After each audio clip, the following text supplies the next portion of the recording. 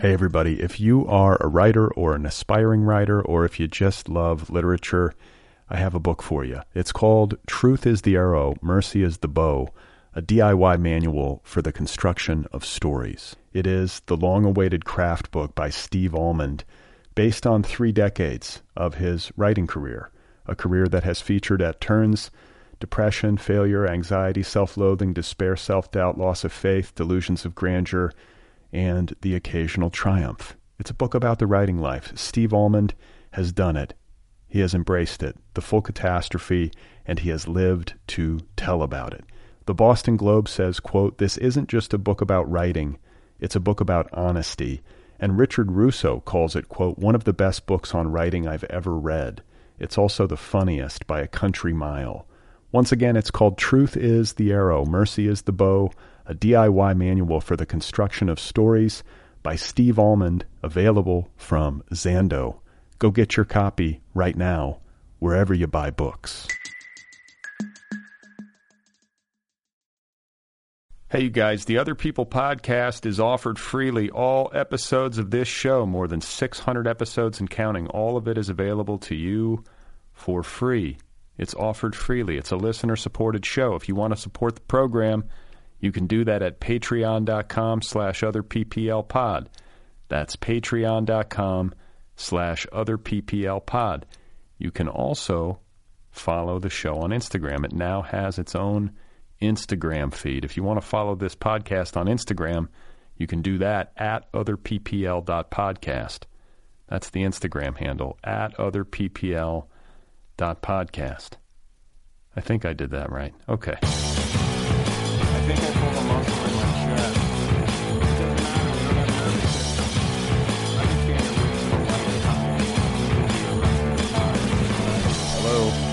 Hello.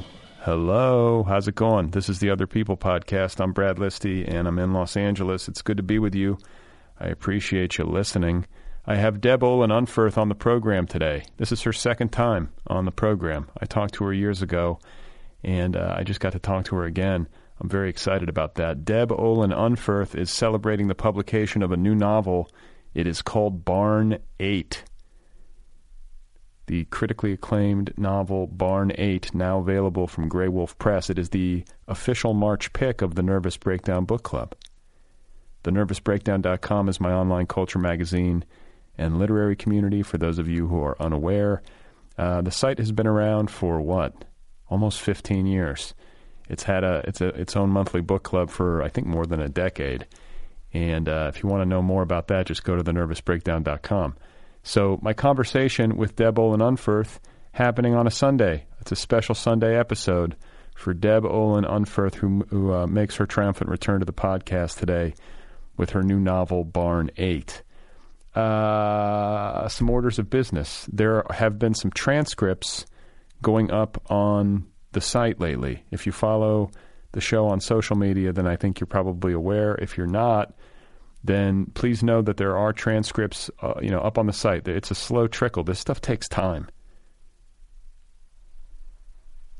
But it is happening. I have a lot of transcripts. The problem is that, once you get the transcripts, then you have to clean up the transcripts and edit them and make sure they're right and check the time code. And then you got to transfer it over to WordPress. And, it's labor intensive. So for those of you out there who have been wondering, when are these transcripts ever going to show up? Well, they're showing up now.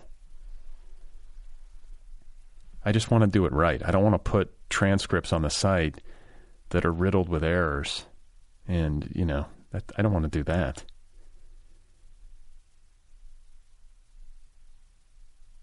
And so for those of you out there who have never visited the show's website, it is otherppl.com, otherppl.com. And I should note, too, that when you're looking for transcripts, go to the episode guide. It's right there in the menu bar on the website. You go to the episode guide, you scroll down, you can find the transcripts. They are not going to appear on the homepage because they are all dated to correspond with the air date of their episode, if that makes sense. So if there's a transcript from an episode that happened back in 2014, it's going to appear right next to that episode in the episode guide and in the timeline. I had them backdated. Does that make sense? Okay, I hope that makes sense. Let's get to the conversation. I hope you guys are doing well out there. hang in there. Hopefully the podcast is keeping you company. This conversation was an absolute delight. I love talking with Deb Olin Unferth, and her new novel, Barn 8, is wonderful. It is the official March pick of the TMB Book Club, and it is available now from Grey Wolf Press. Here she is, guys. This is Deb Olin Unferth. It's not even something I really think about that much anymore. Like regular food that is not vegan doesn't really look like food to me anymore. It just, I don't know why. There's sort of like a blurry space where there might be meat or something in my eyes. So it's not very hard. It's not a real struggle for me. I mean, yeah, I don't think that I would probably pop a cookie in my mouth if it wasn't vegan, but I could completely see, oh man, this suitcase that I bought has like a leather tag on it, or whatever. And then I'm just like, you know what, forget it, I'll just use the suitcase, that kind of thing happens. I mean, none of us are pure. None of us are perfect. I mean, I found myself drinking out of the plastic bottle the other day. I mean, my sins are so multitudinous that there's just no way to get around it. So that really, it wasn't at all wanting to write Barn 8, wasn't wanting to write a conversion story of some kind. I wasn't wanting to try to convert people or to anything like that. It was just that, I just got really intrigued by these chickens, and I just had this image in my mind of all these chickens leaving a farm, and just what a relief it would be. I mean, especially as I learned more about chickens and started thinking about their similarities, their parallel history to our own, that chickens, they were nomadic, living in the forests of Southeast Asia for so long, for so many millions of years, and they evolved there and lived in little villages, little communities that would slowly shift and move. And if you think about us, that we also lived that way for so long, and now we also live in these little boxes. I mean, especially right now, we live in these little boxes and don't go outside very much, and we have all of these ways that we are distorted from what we once were. And so yeah, I just kind of started thinking about it, and then I thought, like, why not chickens? People kept saying, nobody cares about chickens. How are you going to get the reader to care about those chickens? And I thought it was a challenge. I thought it was really fun. And plus, chickens have kind of like a funny element to them too. I mean, I don't happen to think that chickens are particularly funny, especially now that I've researched them so much, but people think that they're funny. So that's a challenge too. I mean, I don't know. There was just a lot. There were a lot of things. Well, one of the things I wanted to tell you is that I think the chickens are my favorite character in your book. I love like when the little interludes where you talk about their biology and the way they exist in the world and some of their, I don't know, like physical and intellectual qualities. You know what I'm talking about, right? Like you really do a nice job of adding dimension to them because things being the way that they are, most people don't give chickens, outside of like people who work on farms or somehow keep chickens in their yard or something, most people don't even give it a second thought. I think there's a great level of detachment between people and animals, and particularly animals that are used for food. We don't see them, and I think we don't see them on purpose in a lot of cases, because if we had to actually confront it and really lay eyes on the animals that we were eating, it might change the dynamic in ways that aren't entirely pleasant. Yeah, I think you're right. I mean, I was really surprised when I started researching chickens, just how little I actually knew. I think I thought that I understood what the situation was, being vegan and having at some point learned a little bit about this. But when I really started looking into it, the situation was just so much darker than I even imagined. And I went to factory farms and interviewed farmers and things. And it was really interesting because the farmers, I think I had expected them to be villainous or something, but they weren't at all. They were just really nice people and very honest and forthcoming and stuff. And they just happen to disagree. They just don't think that chickens are worthy of moral consideration for whatever reason. They just don't see it that way. They think chickens are, you know, I mean, the ones that I talked to were Christian and just sort of felt like chickens are here for us to use and were given to us by God. And, you know, it was very interesting. Well, I've talked to people like my mother-in-law, who is no longer with us. She grew up on a farm. And I remember having conversations with her over the years about, because, you know, I'm a vegetarian, my wife is a vegetarian, and she would always tease us. And, you know, I talked to her about cows, and don't you feel bad for the cows? And she's like, I grew up on a farm with cows. She's like, I couldn't care less. You know, like, I think maybe something about living around them might inure you, or when you actually have to take care of them and deal with their poop and, you know, all that kind of stuff, maybe I don't know, it changes your attitude. But I fall on the side of things where I just can't help but imagine what it must be like to be a chicken in a factory farm stuck in a cage. Like, that's where my mind goes. I'm just like, I can't get myself to a place where I feel okay about participating in this.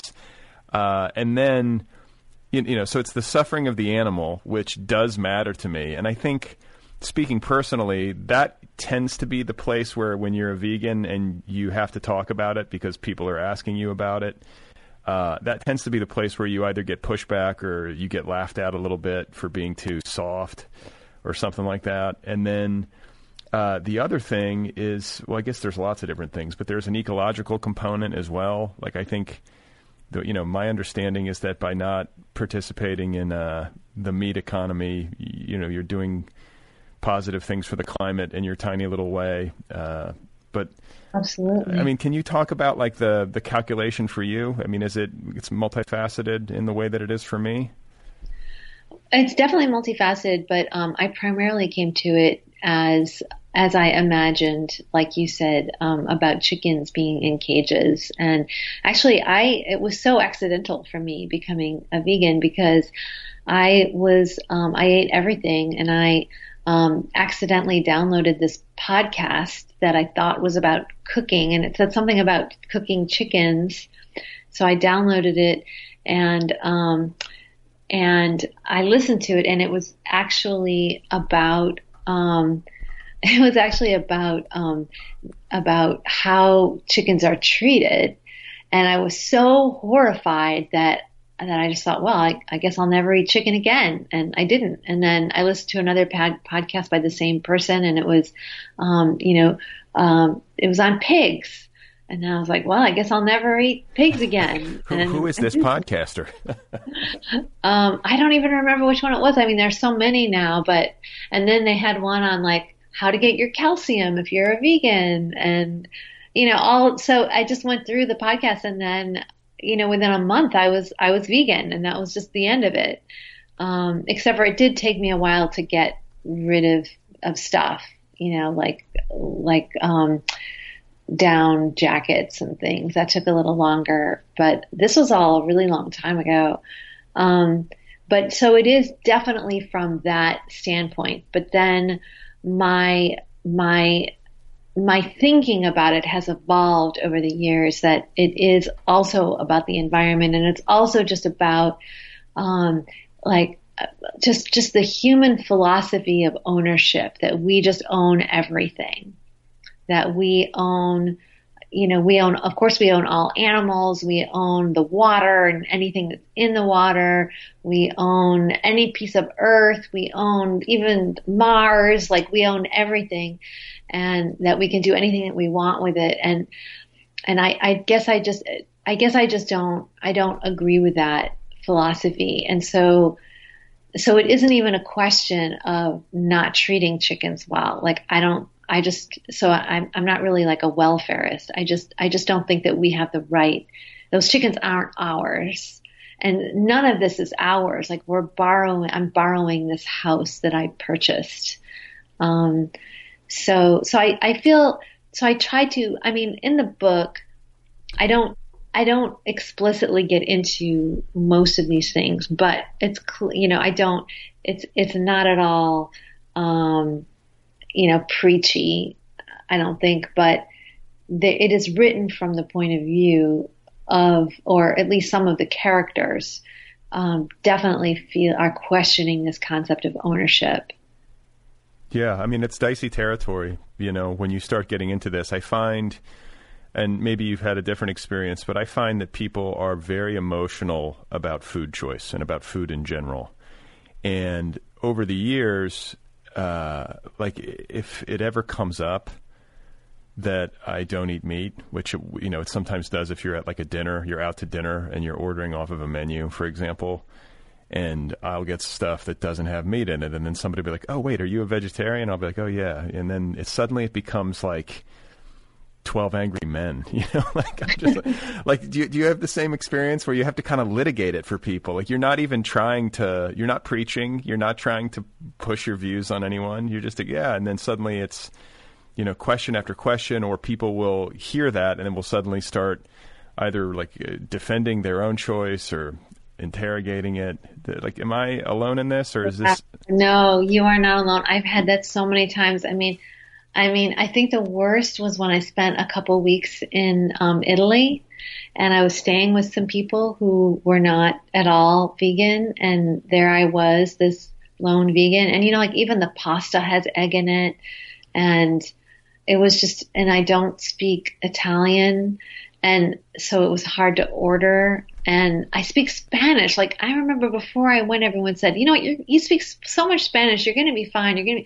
I was not fine. It was not easy. So I had to keep depending on these non-vegan people to help me order in restaurants and things. And I was not preaching at all. I wasn't, not even the slightest bit, but just, they would just see me at the table and be enraged. It was like, it was so crazy. And it was like, at one point I just said, can we please just get through one meal without me having to defend my food choices for the entire meal? I just said that. And then I changed my ticket and flew home early because I just couldn't take it anymore. Yeah. So I've had that. I've had that happen. I'm not as much in the United States, especially recently, because I feel like, first of all, anyone who knows me just knows I'm vegan. And also, I just think it's a little bit more common now than it used to be. But yeah. Maybe I'm wrong. Yeah, I think it's definitely, things are moving slowly in this direction, like if not completely, like just in a general way. I think people are starting to recognize if like even if a person isn't necessarily on board with the animal rights side of it, or the ownership, the philosophy of ownership that you were talking about, I think the science is pretty solid around what factory farming does for the environment, and so even just reducing intake can have a huge impact. So I think it's changing, and I think that it's very personal. Everybody makes their choices. Like, I'm the grandson of a butcher. If just to show you, my parents come from Louisiana, so that culture doesn't take kindly to veganism, or isn't necessarily like ready to embrace it with open arms. And so I've always been kind of the oddball. And sometimes I wonder, like, am I just, am I too sensitive? Am I thinking this, thinking about this too much? And I guess I never get to the place where I can move off of it. It just feels like the right thing to do for me.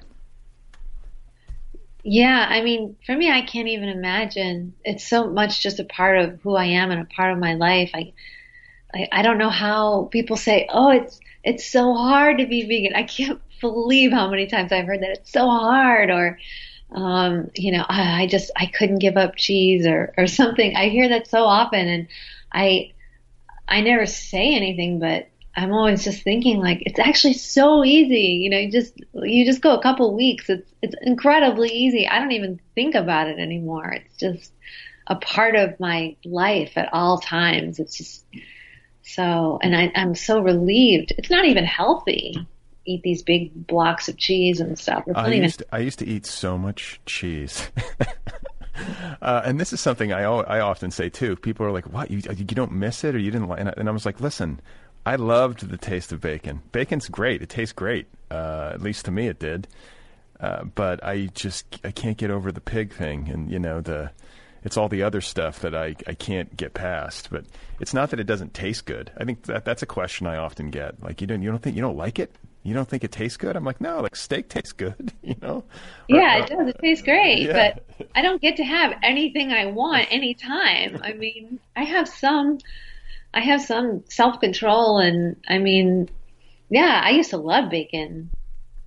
But I really don't. And plus today it's so easy. I mean, there's, you walk into the grocery store and there's, 20 different kinds of milk that are non-dairy, or there's, 14 different kinds of cheese, and all of them are delicious. And okay, not all of them, but they're way better than they used to be. And there's so many different kinds. Like, there's just, the options are just crazy compared to when I first became vegan and all we had was soy milk. Right. Yeah, now you can get milk out of anything. It's like cashews, oats. Sunflower seed. I saw sunflower seed milk the other day. Whoa. Yeah, there's new ones coming online like every week, it feels like. We can milk this. We can make milk out of this. Yeah. Hey, everybody. If you are a writer or an aspiring writer, or if you just love literature, I have a book for you. It's called Truth is the Arrow, Mercy is the Bow, a DIY manual for the construction of stories. It is the long-awaited craft book by Steve Almond, based on 3 decades of his writing career, a career that has featured at turns depression, failure, anxiety, self-loathing, despair, self-doubt, loss of faith, delusions of grandeur, and the occasional triumph. It's a book about the writing life. Steve Almond has done it. He has embraced it, the full catastrophe, and he has lived to tell about it. The Boston Globe says, quote, "This isn't just a book about writing, it's a book about honesty." And Richard Russo calls it, quote, "one of the best books on writing I've ever read. It's also the funniest by a country mile." Once again, it's called Truth is the Arrow, Mercy is the Bow, a DIY manual for the construction of stories by Steve Almond, available from Zando. Go get your copy right now, wherever you buy books.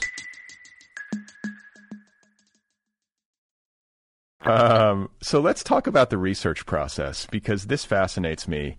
I was under the impression, like some sort of general impression gleaned from whatever media I've consumed over the years around this topic, that getting access to factory farms and factory farmers would not be easy because of the controversy and how many, gotcha videos have been smuggled out of there by, activists and so on and so forth. Like, was there any security protocol that you had to go through? Did you have to work at getting these relationships developed, or was it pretty open door? No, it was like a 10-month fight to get onto the factory farm. What I did was, of course I was trying, but you can't even find the names of the farmers. Like, you can't figure out a way to even call the places and ask, can I come for a visit? When you can't find it's extremely hidden. And so, one day I was doing research on my computer, looping through all the different egg places, that I could find, just for the 100th time, trying to figure out how to do this. And, this thing popped up, that said, there's going to be an egg conference. Do you want to go to this egg conference that's for food service people? So I clicked, yes, I would love to go as food service. And at the time I was teaching at Wesleyan University in Connecticut. And so I just typed in that I was food service from Wesleyan University. And the conference was in Michigan.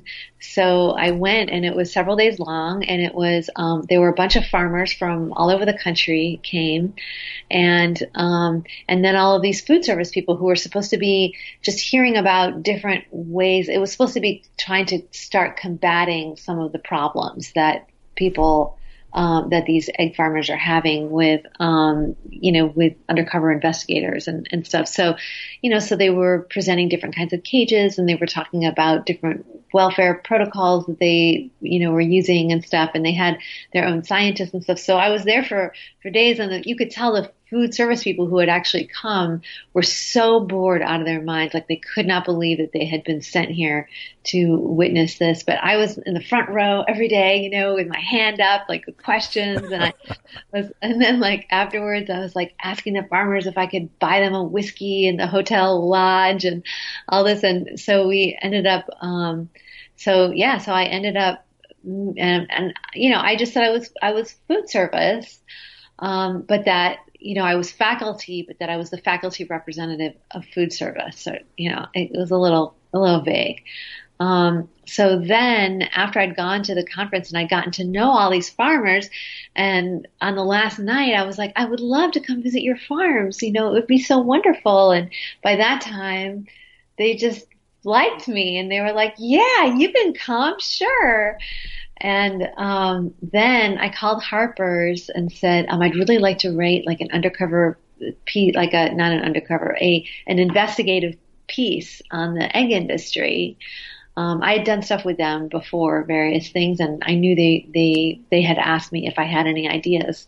So then I had this plan, and that way I could have excuse to do all of this research. But now I was officially a journalist, so I had to come clean with the farmers because, you can't lie if you're a journalist, and that's not really ethical. So I told them, and then all of them said I couldn't come after all. But then one guy, he was like, he was like young farm. Most of them were older, maybe like my parents' age or something. But there was this one guy who was younger than me, and he had just kind of been put in charge of this for some reason. And he was like, I'd love to let you come, but I could really get in a lot of trouble and all this. And I just kept calling him and talking to him and needling him. And, finally he said, okay, come. So I went, and it was just like giant farm, and it was incredible. Where was it? What state? It was in Michigan. Oh. It was right near where the conference had been, which, by the way, I ate eggs and everything during the conference because they kept bringing us meals and stuff, and I didn't want to be like, well, I'm a vegan, so I just ate all of it. Yeah, I mean, sometimes you get in situations, like I talked about Louisiana earlier.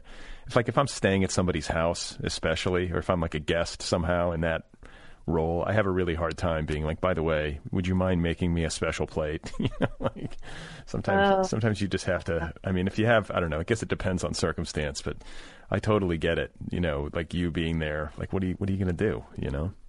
Well, okay. So in that circumstance, the one that you just described, going to a friend's house, for even if I'm staying with them or whatever, I wouldn't eat it. Like I would warn them far in advance and like offer to bring food or buy things or something, or cook.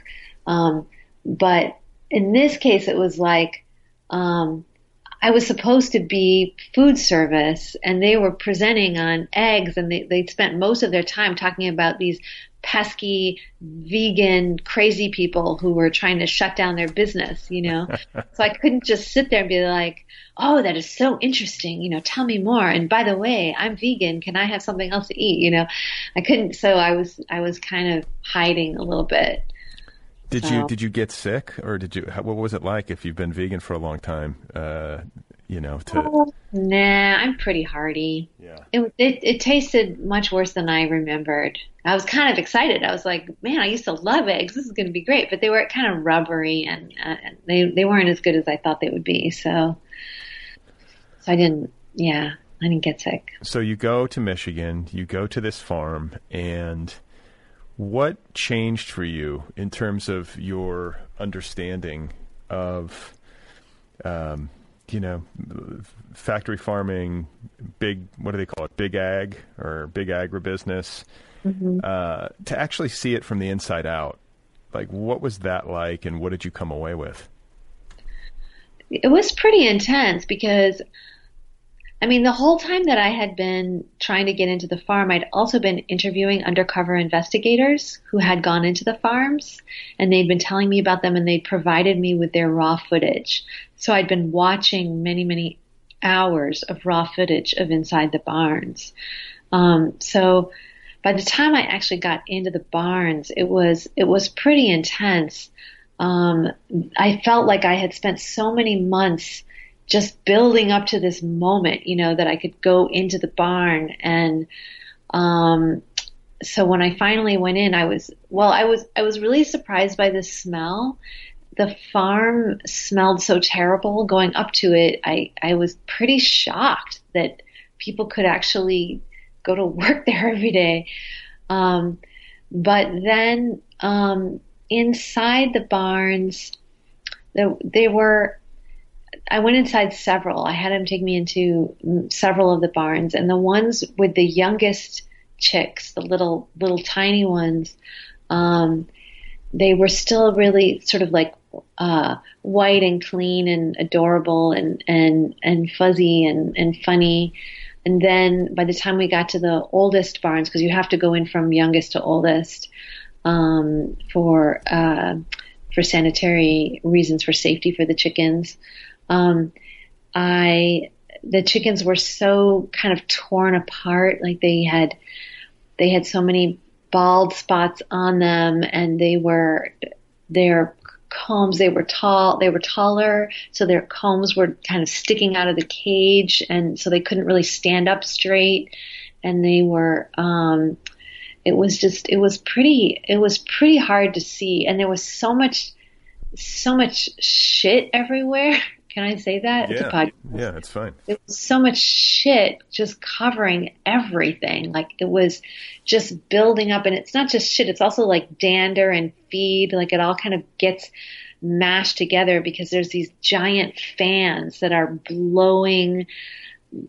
through. And it just blows the feed and the shit and the little fluffy feathers and everything, and it just covers everything, and this like statues just covering the cages, and it's all over the walls, and there's like flies everywhere. There's just, in the older barns, the barns with the older chicks, there were just so many flies just flying around in my face, and I mean it was pretty intense. I mean, really. And the noise is incredible. The noise is like, I can't even describe the sound of 150,000 birds. It just sounds like this roiling, moaning, groaning kind of sound. That's, it felt intense. Yeah. Yeah. Well, it doesn't sound appetizing. I'll tell you that. And then there are these eggs that are like floating through, because the eggs, they come, the chicken lays the egg and then it rolls to the front of the cage and out onto these conveyor belts, and then they travel on these conveyor belts. So as you're walking through, there are these eggs that are like floating alongside you, traveling, to the consumer, and you're just like, ooh, gross. Oh my God. Like floating out of this shit. Ugh. Okay, so I'm gonna ask you a question here, because I wrestle with this. My son has some health challenges, and his neurologist was like, you should feed him eggs. I think his pediatrician said this too, because of protein, and it does something, and when you're a parent and your kid has a health issue, like, at least for me, I'm like, I'll feed him anything if it helps. I don't care what it is. Like, I will hunt wild boar if my son, will improve because of it for some reason.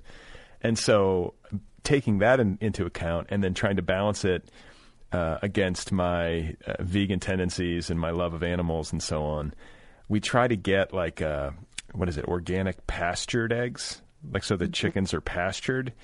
And so I'm like, okay, well, at least like they get to, they're raised on grass and they have like a cleaner and more natural environment. And, but then I Google it and it's like pastured is bullshit. Like they're still suffering. And, I guess they always kill the roosters. I don't know. Like, I guess my question is, did you learn anything about humane farming? Is there any such thing when it comes to using animals for food? So I learned a lot about it because I wrote that piece for Harper's, and I fully understand that thing of like, my son must have protein, that's just so natural. And and so sincere and comes from such like a good-hearted place. And I don't have kids, but I know I would be that way for sure. I would be like, I don't care where the eggs come from. I know I would be like that if I were in that circumstance. I mean, like, I do wonder, like, there's so many different sources of protein in the world. I just wonder if really eggs are the only kind of protein that would help him. Yeah, me too. But it's like, I've got doctors telling me this, and I just, like, I guess at a certain point, because we have so many doctors and so many bits of information coming at us, they're like, you know, his doctor, and like, I could go on about this, but when it comes to doctors and food, do you ever notice that, like, most doctors don't say anything to you about diet? Like, you go to see your general practitioner, and unless you, I guess, shop around and find one who's really invested, like, I've never had a doctor in a physical be like, so what are you eating? You know, like, it seems like the most elemental thing to ask and to, like, know about, but it doesn't seem like it's integrated into our medical school or medical system, you know, unless you're, like, really concentrated on it, you know, as a specialty. But anyway, I digress. I've had that same thought, and I guess I could investigate it further. I certainly don't feel protein deficient, and I don't eat meat, so, you know. Well, I mean, if he needs protein, then if he needs more protein, then he needs more protein. It's just that there are so many great kinds, you know, tofu has a much more complex protein than a lot of different kinds of protein. Like, my sister's kids really need protein, and she's not at all, she's not vegetarian, but her doctor told her that the best protein that they could be eating is a complex protein like tofu. So that's why I was just wondering, like, why, like, what is it that eggs have more than any other thing? Like omega-3s, or, you know, I don't know. Yeah, maybe. I mean, but okay, so let's say that eggs are the only thing. Like, you know, what are you going to do? I mean, yeah, you know, like, you're going to have to just, you know, do it for as long as he needs them, probably. I would say, but I would do more research. But I mean, I do think that a lot of the pasteurized, I mean, I can't believe this is going to go out over the airways, because this whole conversation, because I don't want to sound like a crazy vegan activist at all, because I'm really not. No one's going to believe that once they hear this. But I mean, it is true that a lot of those organic farms, if they're big ones, are terrible. They still do the debeaking. They still kill off the chickens once they are finished with their first lay, which is, you know, they're probably only like 18 months old or less, maybe even only 12 months old. And you know what? I want to stop you. When you say debeaking, you mean they actually cut the beaks off the birds? They cut part of the beak. Like, they don't cut the whole face off, but they cut like a portion. That's like cutting off to our fingers, to our first knuckle, because chickens use their beaks the way that we use our fingers. Like, they explore with them and they defend with them, and it's pleasurable for them to poke at the ground with them, and that's of course how they eat and drink. And the farmers don't use any anesthesia or anything. It's an extremely painful experience, and so they do this ridiculous thing where they, you know, cut their beaks off, and you know, and they kill them at a very young age, and they're still overcrowded, and a lot of them they have access to the outdoors, but that doesn't actually mean that they go out there. There's just like a little tiny door that they could go out, and then they're on cement. And there's like a cage all the way around the cement, so that they won't, you know, jump out or anything. So, and there's nothing really out there for them, and it's scary because they're never out there. So they might, you know, one might poke its head out and then run back inside. So, but you can find places. I mean, you know, there are places, there are farmers, there are people who really want to have the kinds of eggs that you are talking about. Like, here in Austin, there are a bunch of them. In fact, I was just at a farm yesterday where the woman she's just got like chickens just like running around, and they're her friends, and she knows all their names, and they get to live, you know, their whole lives, and she sells their eggs. So you have to do some research and find those. And that's what I would probably do in your circumstance. Yeah, I mean, it's like anything bought at the store, like that says like the girls are on grass. What's the name of the brand? I forget what the name of the brand is. They're really expensive too. So I'm like, if they're this expensive, they have to be humane, but you never know, unless somebody goes and visits the farm and actually verifies it.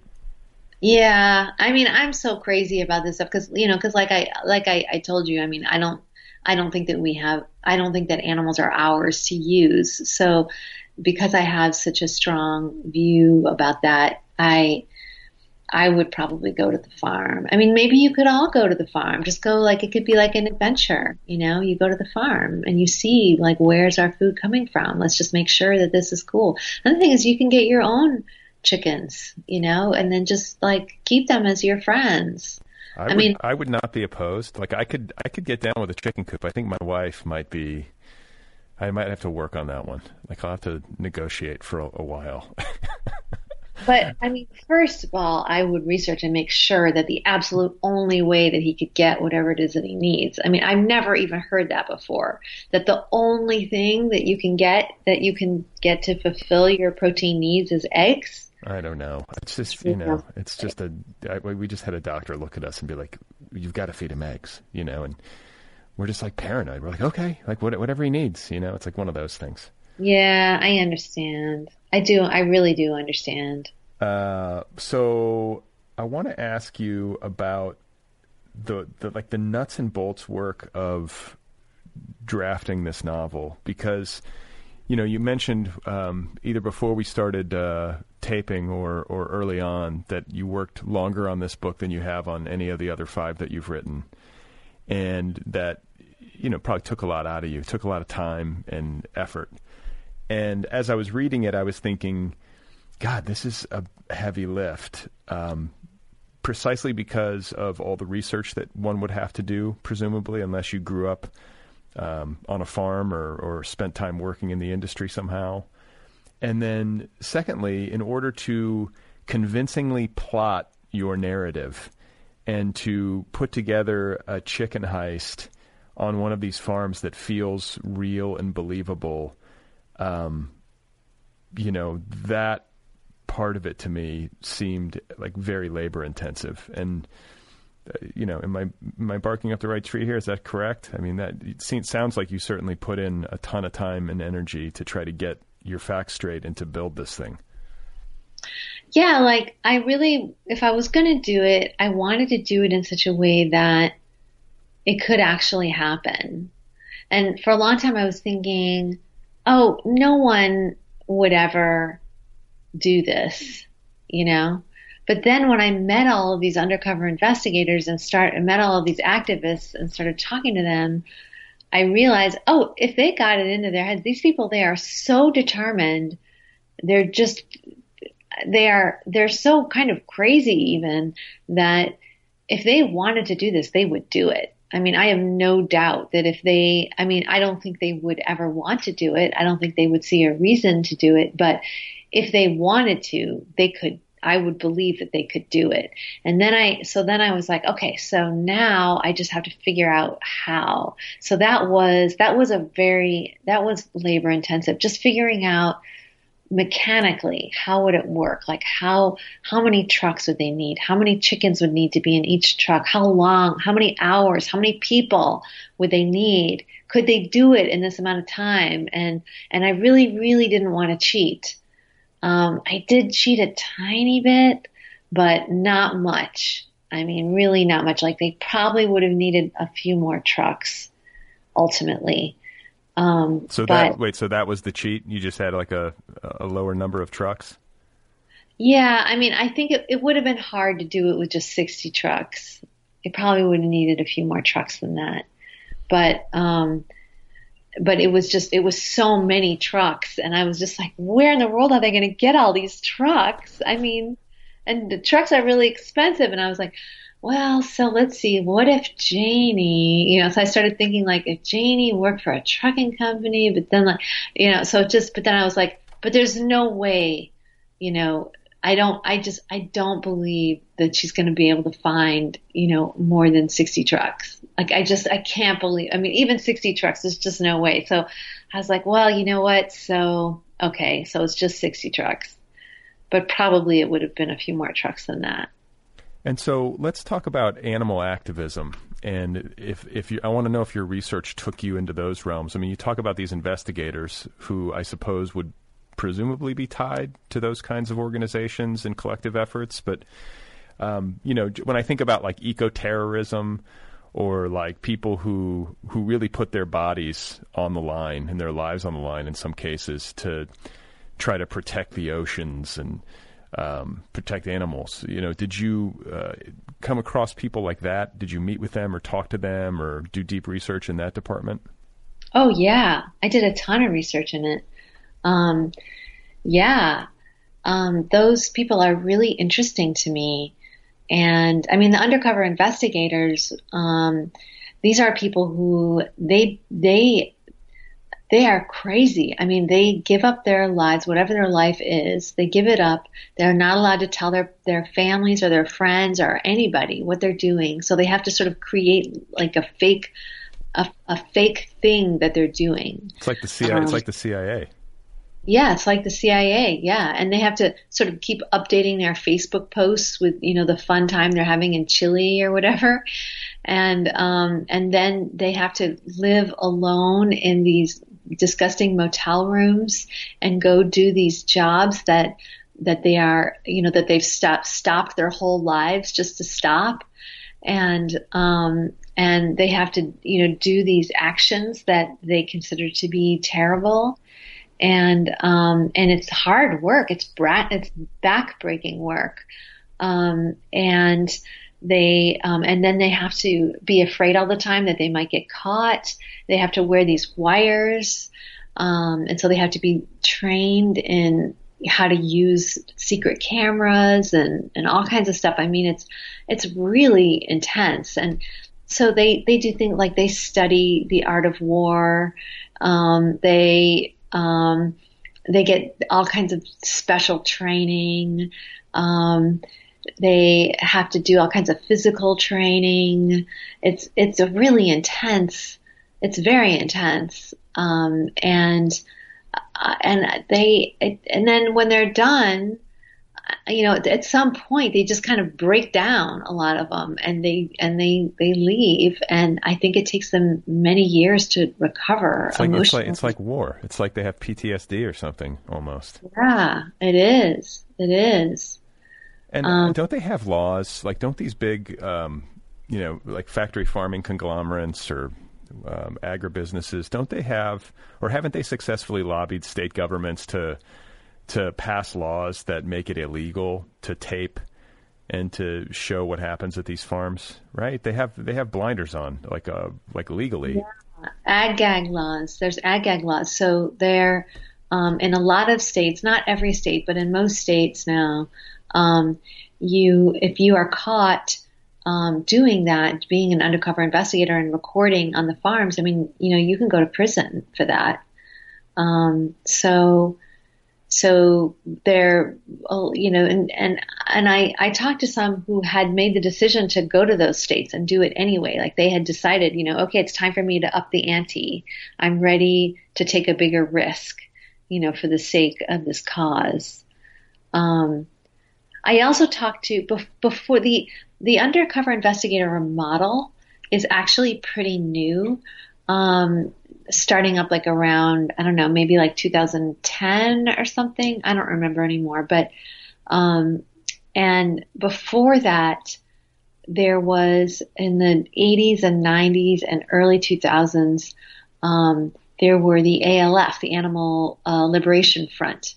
And those were people who felt that what we should do is, take action against these farms by, doing things like blowing up their trucks or setting fire to their offices and things like that. So I interviewed some of those people too, and some of them had been to prison and were now out. So that was all really interesting as well. I think also in this country, we're moving away a little bit from the undercover investigator model. A lot of these models of all the different kinds can't last for very long because the industry figures out what to do about it, and then they have to move on. So I think that that is happening now, in just the last couple of years to the undercover investigators. Do you think that there's ever going to be a time on Earth when human beings don't treat animals this way? Probably not. I mean, probably not. I would like to think so. We haven't always treated them this badly. Like we haven't kept this many in a box, but maybe because we didn't know how, and now we know how. That's such a sad question.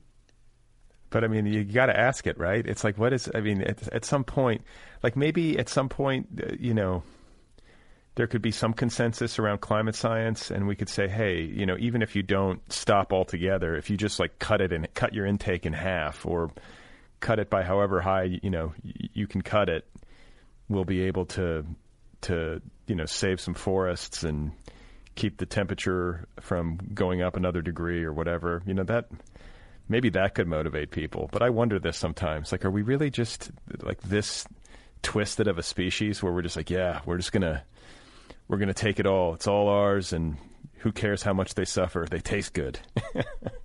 Yeah, it's very weird, isn't it? It seems to me, yeah. I guess that I feel like I can imagine a time when we decide to cut consumption in half, and when a lot of people get on board with that. And I can imagine, you know, for all kinds of reasons, you know, for health reasons, for the environment.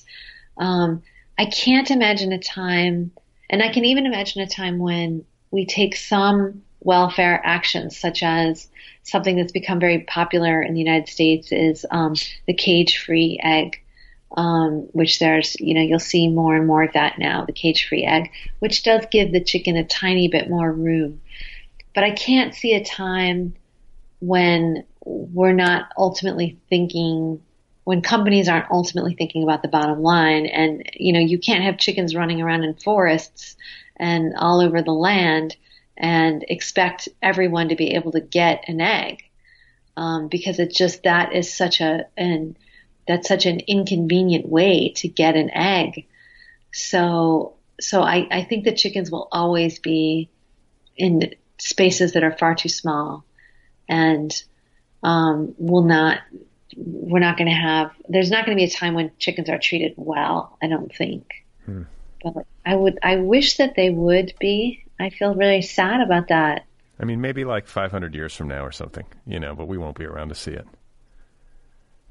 Maybe in 500 years. Do you think we'll still be around in 500 years, humans? I mean, who knows? Maybe it's a very small subset of the human population that finally like goes, oh, yeah, the older generations really fucked it up. Let's try a new way.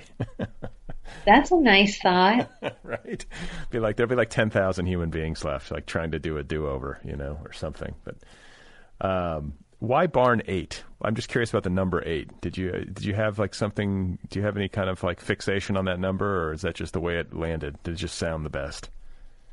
I mean, it landed that way because of the calculations that I was trying to make, because I was trying to figure out, you know, how, like, it was so much of me figuring out about the numbers, you know, like what, how many could they realistically gather in one night? And then what number would be just a little too much for them to gather in one night? And so, you know, since I knew how many investigators approximately I could count on there being alive in the country at any one time, retired or not, and I knew how many chickens there are in a barn, I landed on that. I mean, I think that something that's a little bit unrealistic in the book is that 1 million chickens on a barn is actually very, very, I mean, and a farm is actually a very few number of chickens. Even small farms have at least 2 million chickens. So it's a little bit small of a farm. I mean, I'm sure that there are still farms that have just 1 million chickens, or 1.2 million is in the book. So it's a little small. But I love the idea. I love the idea of you doing all this chicken math as you're trying to put this thing together. You don't, like, most books do not require this much math. Let's just put it, that's why we write books, because we don't like math. But you did a lot of math for this.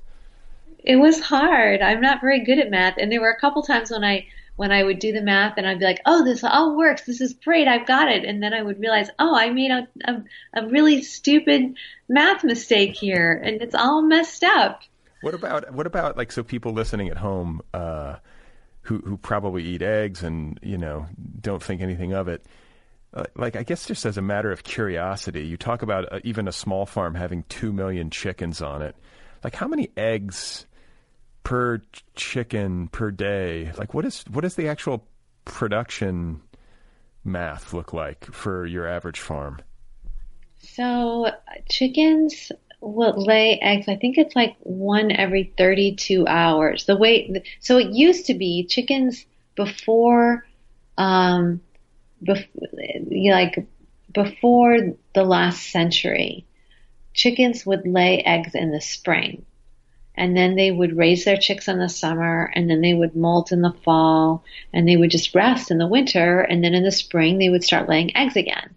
So it was only when we figured out that if you keep shining light on a hen, that she will think that it's still spring, and she will keep laying eggs.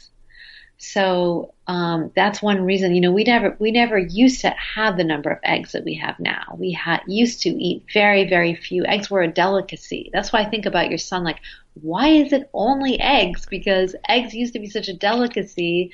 Usually, humans would only have like a few eggs a year, basically. So, and you know what, too? Like, something else that comes to mind as you say that is that lobster used to be prison food. Yeah, lobster used to be prison food. It's true. Yeah. Yeah. And like, I remember, like, now it's considered like, it's served at country clubs. Yeah, exactly. Yeah.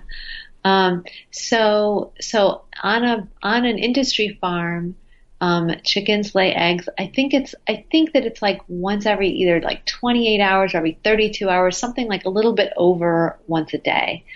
And if you have 2 million chickens, or a lot of farms have 20 million, they're just these like vast, just just these giant barns, just barn after barn after barn after barn. You can see them when you fly. You can look down and see these huge. So they're shipping.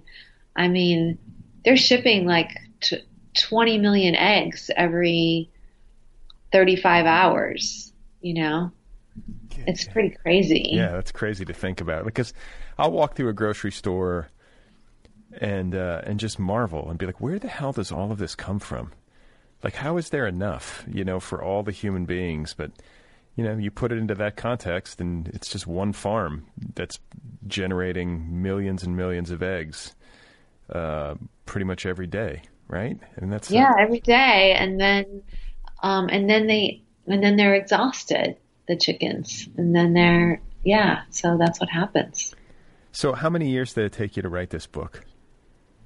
Well, I started it in 2011, but I didn't work on it that whole time. I kept quitting. I published 2 other books in between.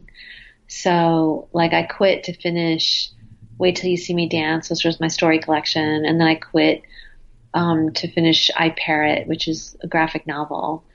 And then I just quit because I just couldn't do it, or I didn't know what I was doing. So it was a good, what is that, 8 years? I turned in the manuscript last year. So it's like 8 years, but I wasn't working on it the whole time. So let's talk about when you quit and then what brought you back to it, because I think a lot of people out there have been in that situation or currently find themselves in that situation where you're just kind of, you sort of had it with a manuscript and you feel stuck and it feels potentially like unsolvable. So can you get into that a little bit more and what happened?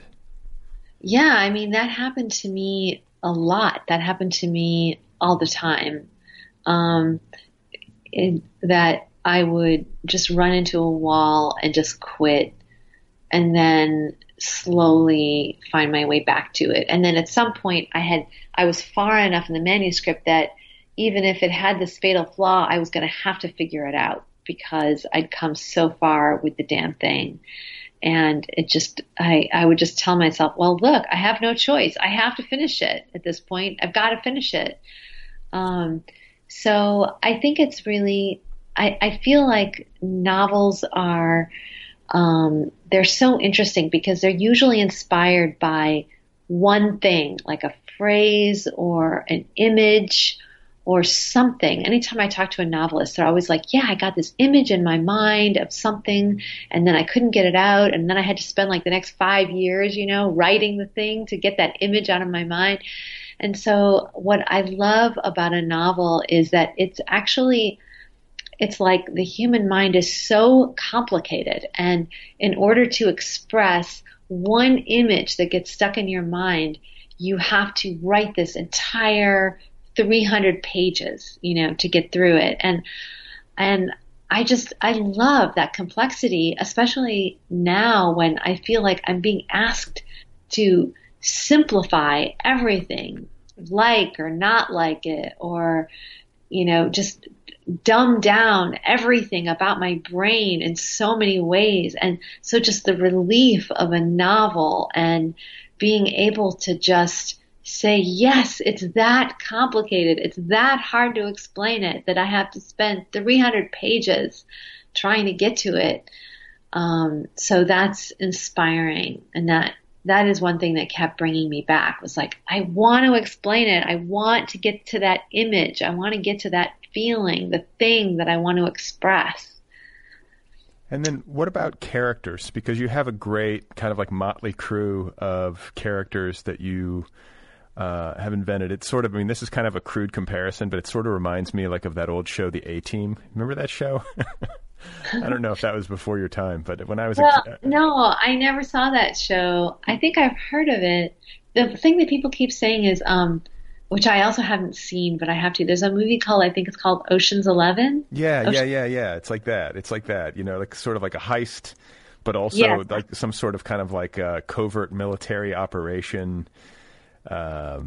Procedural almost. There's elements of like there's a procedural element to your novel where they're trying to pull off this really improbable feat, and in order to work with a cast that large, like I can imagine that adds time and effort in considerable amounts when you're trying to write. Like it's hard the more characters you have to build, and they all have to have their moment, and they all have to kind of find a certain symbiosis together. Like, did that present challenges? Did you wind up having to combine characters or cut some, or did you wind up adding? No, what I wanted, I knew from the start that I wanted it to be, there was this one event, and then we're leading up to the event and then away from the event. But the whole book is just this one night, this one 12-hour period, that's what it was all going to circle around. And I wanted it to have this very kind of cubist feel where you're looking at it from all these different perspectives and from all these different points of view and from all these different points in time. Like I go way far back in the past, to the origin of chickens. I go 20,000 years into the future. I do all of these different things to try to make it. And I really wanted it from the beginning. I wanted it to feel like, like you're kind of being lulled into first you get the first character for 30 pages, then you get the next character for like 25 pages, and then you get another character for 18 pages. So it's like, and then you arrive at this sort of crescendo of all these voices that are swirling around during this 12-hour period.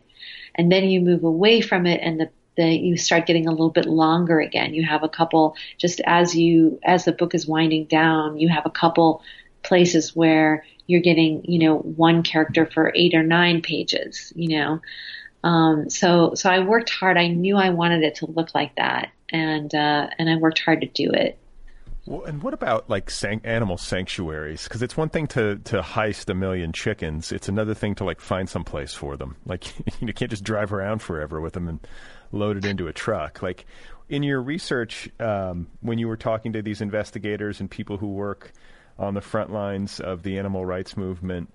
I imagine you probably learned about sanctuary farms or places where animals that have been suffering under extremely harsh conditions in industrial farming can go to sort of like retire and have some humane conditions for the rest of their lives. Yeah. I went to visit a whole bunch of them, and just, I mean, I went to visit, 7 or 8 in different places all around the country, and I just went and just hung out on them and spent a lot of time with the chickens. And there was one place that had an Airbnb, so not an Airbnb, what is the other word for Airbnb? Hotel. I just went and stayed at a hotel or like a bed and breakfast on the property. So you could like wake in the morning and hear them crowing and stuff. And then another one, I got married during this time that I was doing the research in the early. Congratulations. Thank you. I mean, we'd been together for so many years. We had a very, very long courtship. And so the people who came were not vegan, obviously, most of them. And so just my husband and I are the only vegans. So we had a vegan wedding, but we got animals from the animal farms, from the sanctuaries. We got sponsorships for all the guests, so that when they sat down at their table, they had like a picture of a chicken at their plate, but it was like a chicken that they were sponsoring now from one of these farms. So that was fun. How did people react? Well, my sister became vegan for about 3 months, so that was really fun. I know people loved it. I mean, it was people who already knew us really well and were, expecting something like that. Nobody thought they were going to show up and have chicken on their plates that they would eat. Well, see, that's the thing. Like, I kind of admire that, because I feel like I guess I wouldn't know until I was actually going through it. But I always feel like, oh, well, if I'm hosting people, they might want to have a hot dog or something. Oh, gross. I don't know. I don't know. I never done that, but I'm just thinking like, I don't know. Like, I guess I would feel like, am I imposing my diet on other people? But I guess it's your wedding. I mean, right? Totally. No, I feel no compunction about any of that. I mean, the truth is that that stuff's not good for you. It's not good for you physically. It's not nice to the world. I mean, we're imposing ourselves on the chickens. I mean, that my guests are definitely not more important than any other animal on the planet.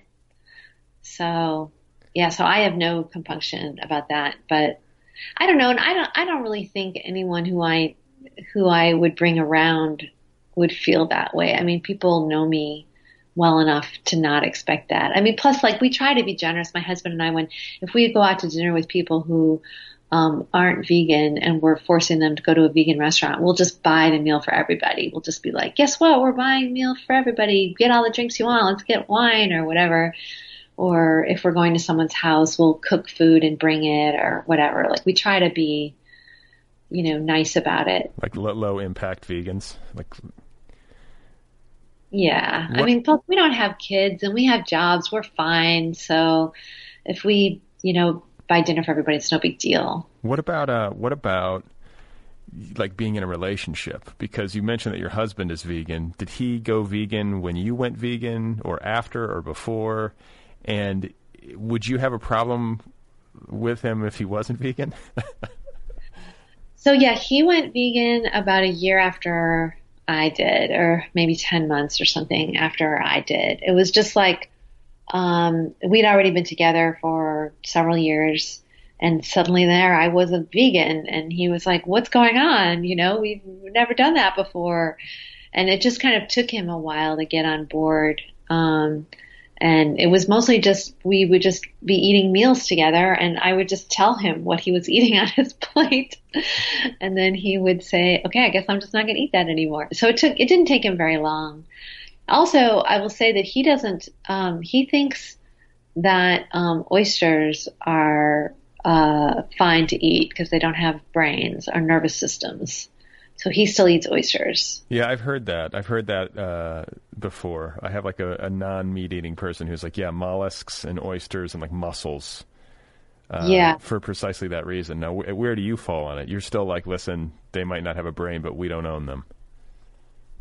Yeah, I mean, I guess I feel like that. Yeah, I mean, I guess I don't really know for sure.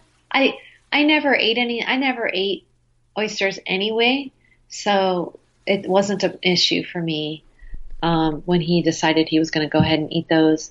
I mean, I don't care if he eats them, but I don't have strong feelings about it. I mean, when I think about it, I mean, I wish I didn't even have to eat like plants, I mean, I don't own plants either. Right. But, yeah. And then because sometimes people will come at me and they'll be like, well, wait, they say plants have consciousness too, or whatever, like sometimes people will make that argument, or how do you know that they're not mad that you're cutting them down? And I guess like where I fall on it is that when you harvest a plant for sustenance, it doesn't try to run away from you in terror. I mean, right? I mean, because if you like, go try to grab a chicken sometime, or go try to chase down a cow with a air gun and see how it goes for you, And I just think that that's the differentiating factor for me. Well, yeah, there is definitely that. They don't run screaming. But also, a cow, in order to sustain itself, has to eat a huge amount of plants. It's very inefficient. So if I eat a cow, I'm eating so many more plants than I would be if I just eat the plants. I mean, just the amount of pound to pound, or calorie to calorie, is the difference is so extreme. Well, that's the climate argument. I mean, or like the bulk of the climate argument has to do with cattle grazing, because like an acre of land that you use to graze cattle for meat produces like far less edible food for people than that same acre of land if you're using it to grow rice or corn or something like that. And so I think like I didn't realize this until I started doing the reading and watching videos and stuff, that like the reason, like the big, or at least one of the big issues around food and climate, is that they have to cut down all these forests to create grazing land for cattle that can then be used for meat. So they're just deforesting the entire planet so that people can have hamburgers. I know, it's so ridiculous. Yeah. Yeah. So I don't know. I feel like I'm getting preachy, but it just seems like common sense. I mean, we're all in the same boat. Like if somebody's got like an answer that makes sense, that somehow flies in the face of what I'm saying, like I'm open to it, but it just seems like common sense to me. Like we got to stop cutting down all the trees.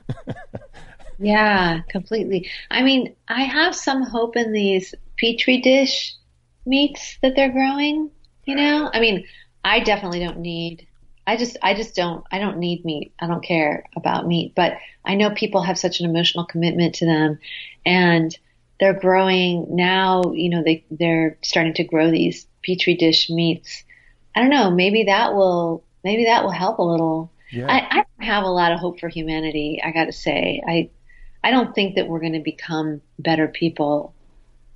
We're just fundamentally flawed. We got bad wiring. We got bad wiring. Yeah, we have bad wiring. And I am not at all saying that I'm some sort of saint just because I'm vegan. I mean, I'm vegan not because I'm trying to save humanity or save the planet necessarily. It's just that I can't participate in that level of violence.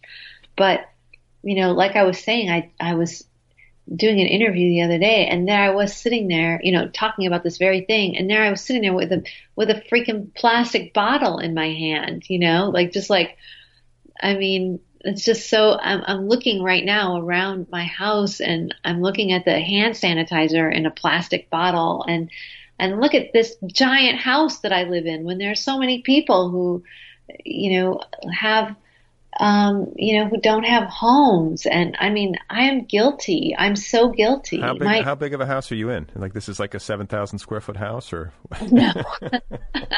No, no. We have a 2 bedroom.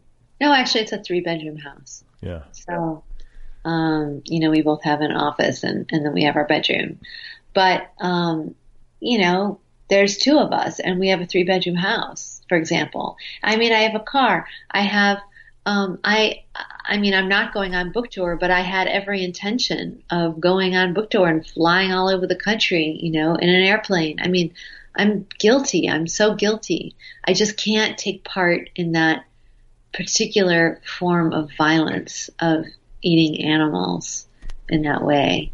Yeah, everybody has their line, I guess, or some people maybe don't have much of a line at all, but I'm in the same boat, I can't get it out of my head. Sometimes I wish I could in some ways, but I can't get like the actual picture of the animal out of my head. And my wife, who went vegetarian when she was 9, did it after being at school and like watching like one of these like, supposedly innocuous videos of like how does the, let's go visit a farm and find out how the eggs get to your table. And she watched it when she was 9 and she was like, I'm done. That's it.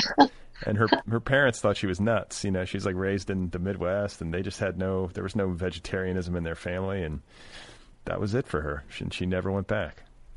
Wow, that's cool. I wish I could say that I had done that, but I didn't.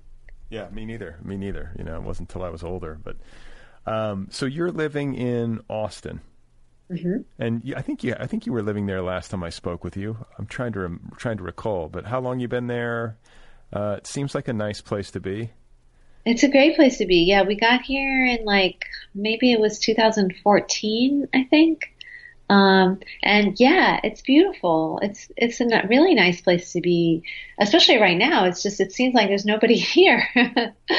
I mean, it's just so quiet. I mean, this place is just really quieted down. Yeah, well, I mean, Los Angeles has too. I mean, like I was riding my bike yesterday and like the roads were mostly empty. I was like, this is fantastic. I could get used to this. Yeah. Yeah. No, it's beautiful. It's a beautiful place. It's filling up fast. There's a lot of people are moving here. Yeah, it's really nice. Yeah, that's amazing about LA. I can't even imagine the empty roads. I mean, highways. Are the highways not full of traffic? I mean, there are plenty of cars, don't get me wrong, but like not to the level that we're used to. So even like a moderate decrease seems like a miracle where you're like, "Oh my God, like things are moving. There's some space." Yeah. And I ride my bike all over the city, which is weird. Very few people do that, but it can get kind of dicey in heavy traffic when you're weaving in and out of cars, and there's like 3 feet of clearance between you and a car that's going like 50 miles an hour.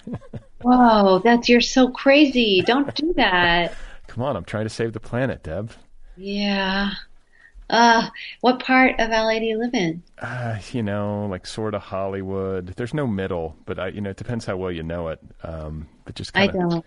Yeah, just sort of like right in the middle of the chaos, more or less. But I'm not on the coast or anything, so I just find that because the traffic is so bad that I actually prefer, in most cases, to ride a bike, which is almost as fast as driving, believe it or not, wow. If you're out at rush hour. And, we'll see. We'll see if I start any trends. That's my hope. That's people are going to see me out there and be like, you know what, I should do that too. And then eventually we'll be able to like take over entire roads, which is this is a fantasy of mine, especially during this pandemic where I'm like, I wish the mayor would just be like, you know what, we're going to shut down Wilshire Boulevard. No cars, because people need to get out. You can just ride your bikes on Wilshire and go for long walks on Wilshire. But they won't do it because people will still be too close to one another. But my fantasy LA has like entire thoroughfares that just become pedestrian and bike roads. I love that. Yeah. I love that idea. Here, there's almost no sidewalks. Really? Yeah. I've never been to Austin. I'm so embarrassed that I haven't been to Austin. Oh, you should come. You should come sometime. You What's should come to the Texas Book Festival. what's the best time? Because it's I can't do heat. Heat is bad. I hide inside during the summers in LA. I'm not built for heat. But is the winter good?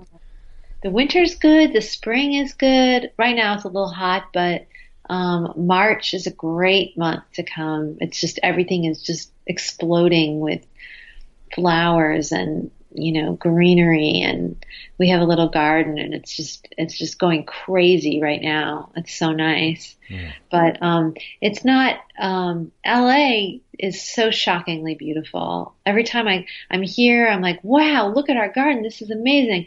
And then I go to LA and it's just like the stuff in the median strip, like the stuff that is just like the junk stuff is so much nicer and just crazy beautiful and weird. Like there's so many weird plants there, and so I want to say there's more, but I think California, or at least this was the case in the 20th century, had more like biodiversity or plant diversity than any other state in the union. And I think second was Texas. So we live in two places where I think things grow easily. Wow, I didn't know that. That's really interesting. I want to say I read that somewhere, but yeah, what's interesting is Los Angeles is this desert, but of course it's like been engineered so that we have all this fresh water coming in from the mountains and from the Colorado River and everything.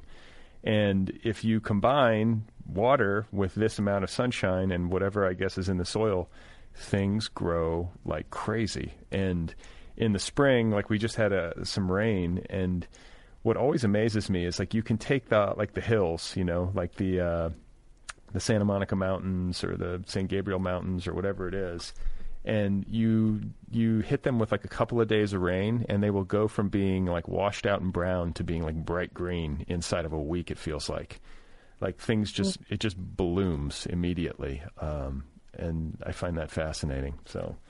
That's beautiful. Yeah, I love it. And what about animals? Like now that you've written this book, like are you raising chickens? Did you steal away? Did you smuggle a chick out when you were on your farm visit?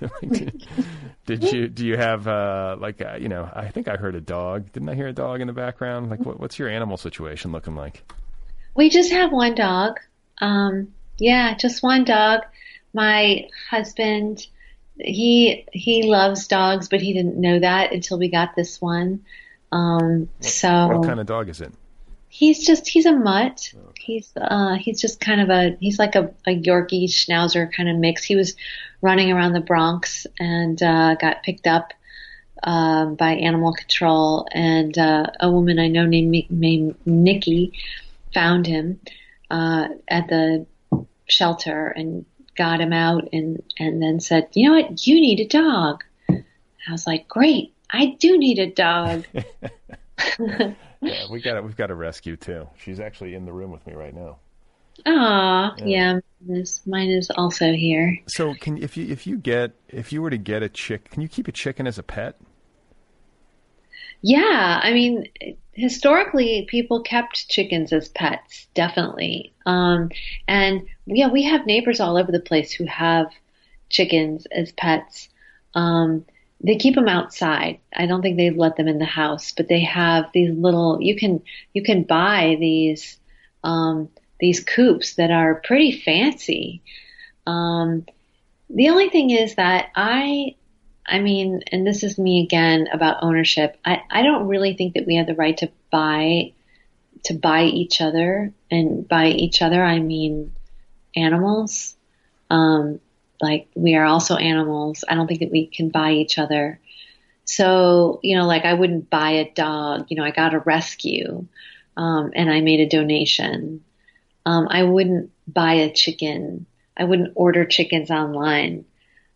This is again, you'll just probably just disagree with me, especially if you're thinking about getting your own chickens. But no, I'm just curious. I mean, like if I was going to have chickens, it would be like there were rescue chickens that needed homes. Like the sanctuaries that save chickens regularly, you can get a rescue chicken through them or chickens through them. Most people who have chickens, like all my neighbors and stuff, that's not how they got their chickens, because the rescue chickens they're a little beat up, they're a little older, there might not be the particular type of chicken that you imagined yourself having. Whereas, can I stop you there? Because this is something I notice, maybe in particular in Los Angeles, that kind of drives me a little bit crazy. Is that people get their dog based on their Instagram feed. I feel like this happens. They're like, oh, we need to get this bioengineered, perfectly cute dog that like doesn't shed and like just looks great in photos. It's almost like a style choice.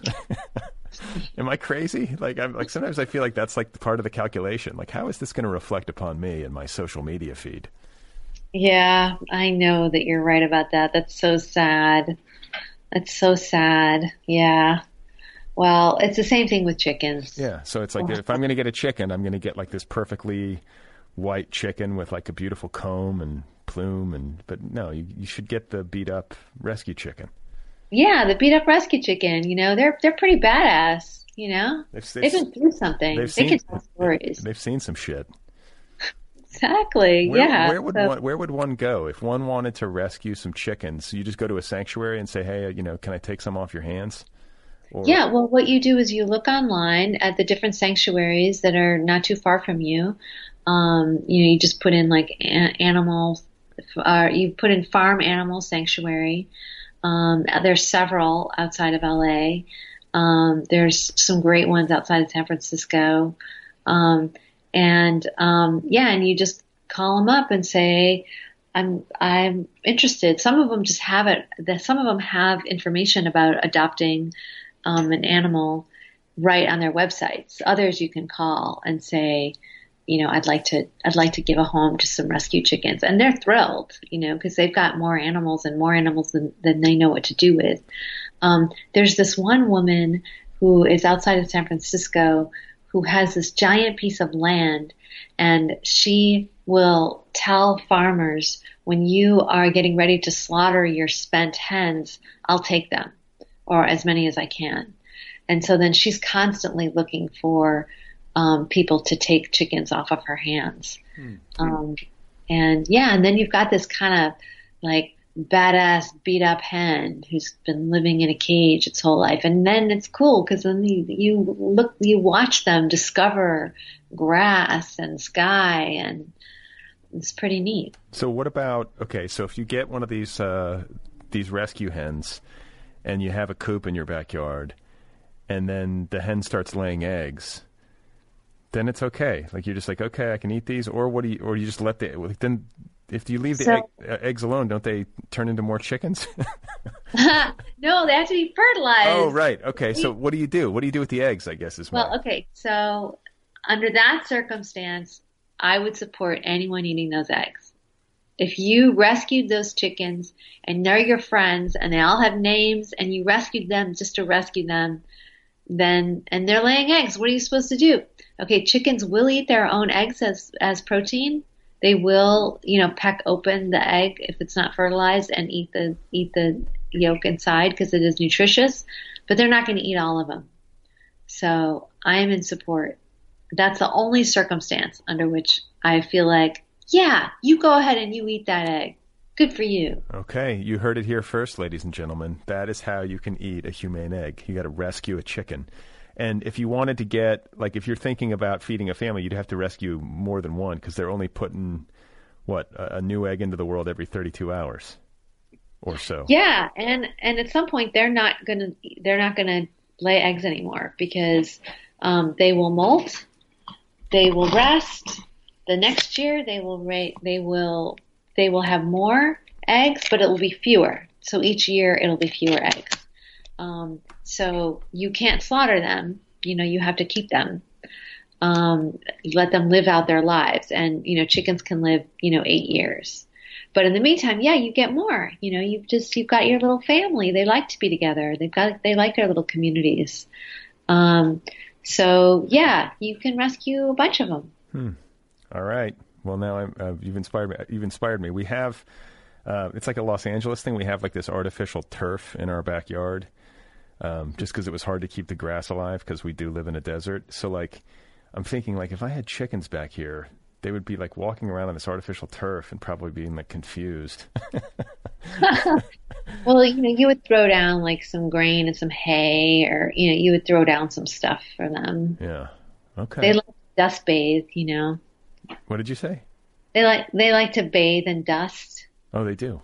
Yeah. So you put down like some dust, like that you can buy this bag of stuff, and you put it down, and then they like snuggle down in it, and they throw their arms up in the air, their wings, and it's adorable. Okay. It's really adorable. I just had an idea for you, Deb. I think you should start a consulting business where you coach people who are chicken curious into like how to do chickens the right way. Like you've done all the research. I've done the research, but I've never done it myself. I mean, we don't have chickens here, so it would have to be someone else. I could coach someone in some particulars. Like I could tell them about it and tell them where to go.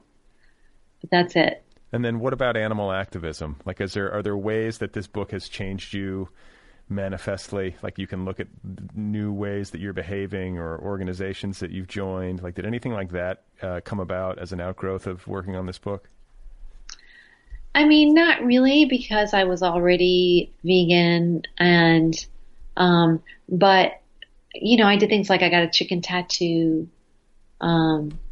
The first tattoo I ever got, I only have 2 tattoos, and the first one is a bird that's on my shoulder. It's like a bird in flight, and I got it when I was 19, and I was like, nobody's going to put me in a cage.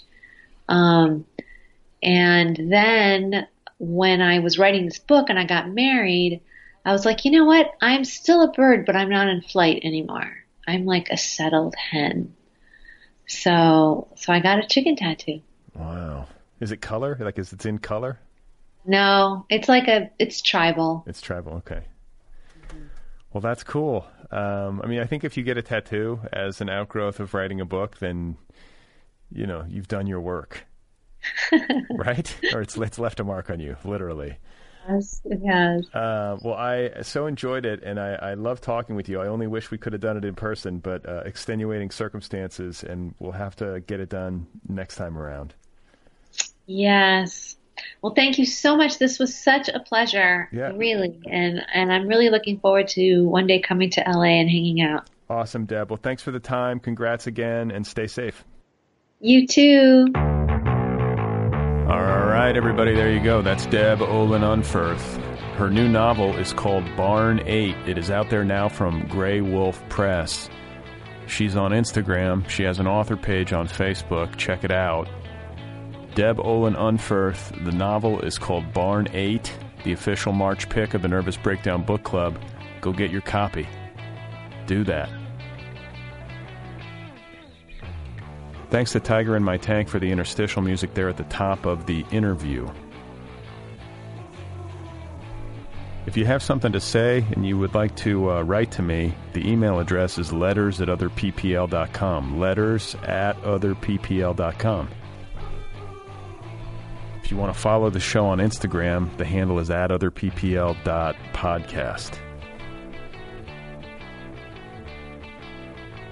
If you want to support the program, you can do that at patreon.com/otherpplpod. Patreon.com/otherpplpod. Don't forget about the Other People app, the official app of this program. It's free. It's a free app. The Other People with Brad Listy app. Get it wherever you get your apps. It's a good app. Go get the app.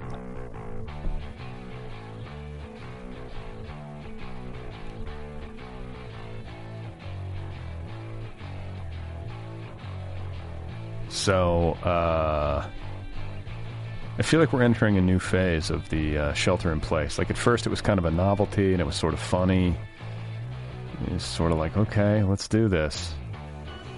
Now it's kind of dawning on everybody like this is going to go on for a while. Shit's going to be crazy for a while. I think everybody goes through different cycles, different phases, right? Maybe you did it in a different sequence, but I think you alternate between sort of like wry acceptance.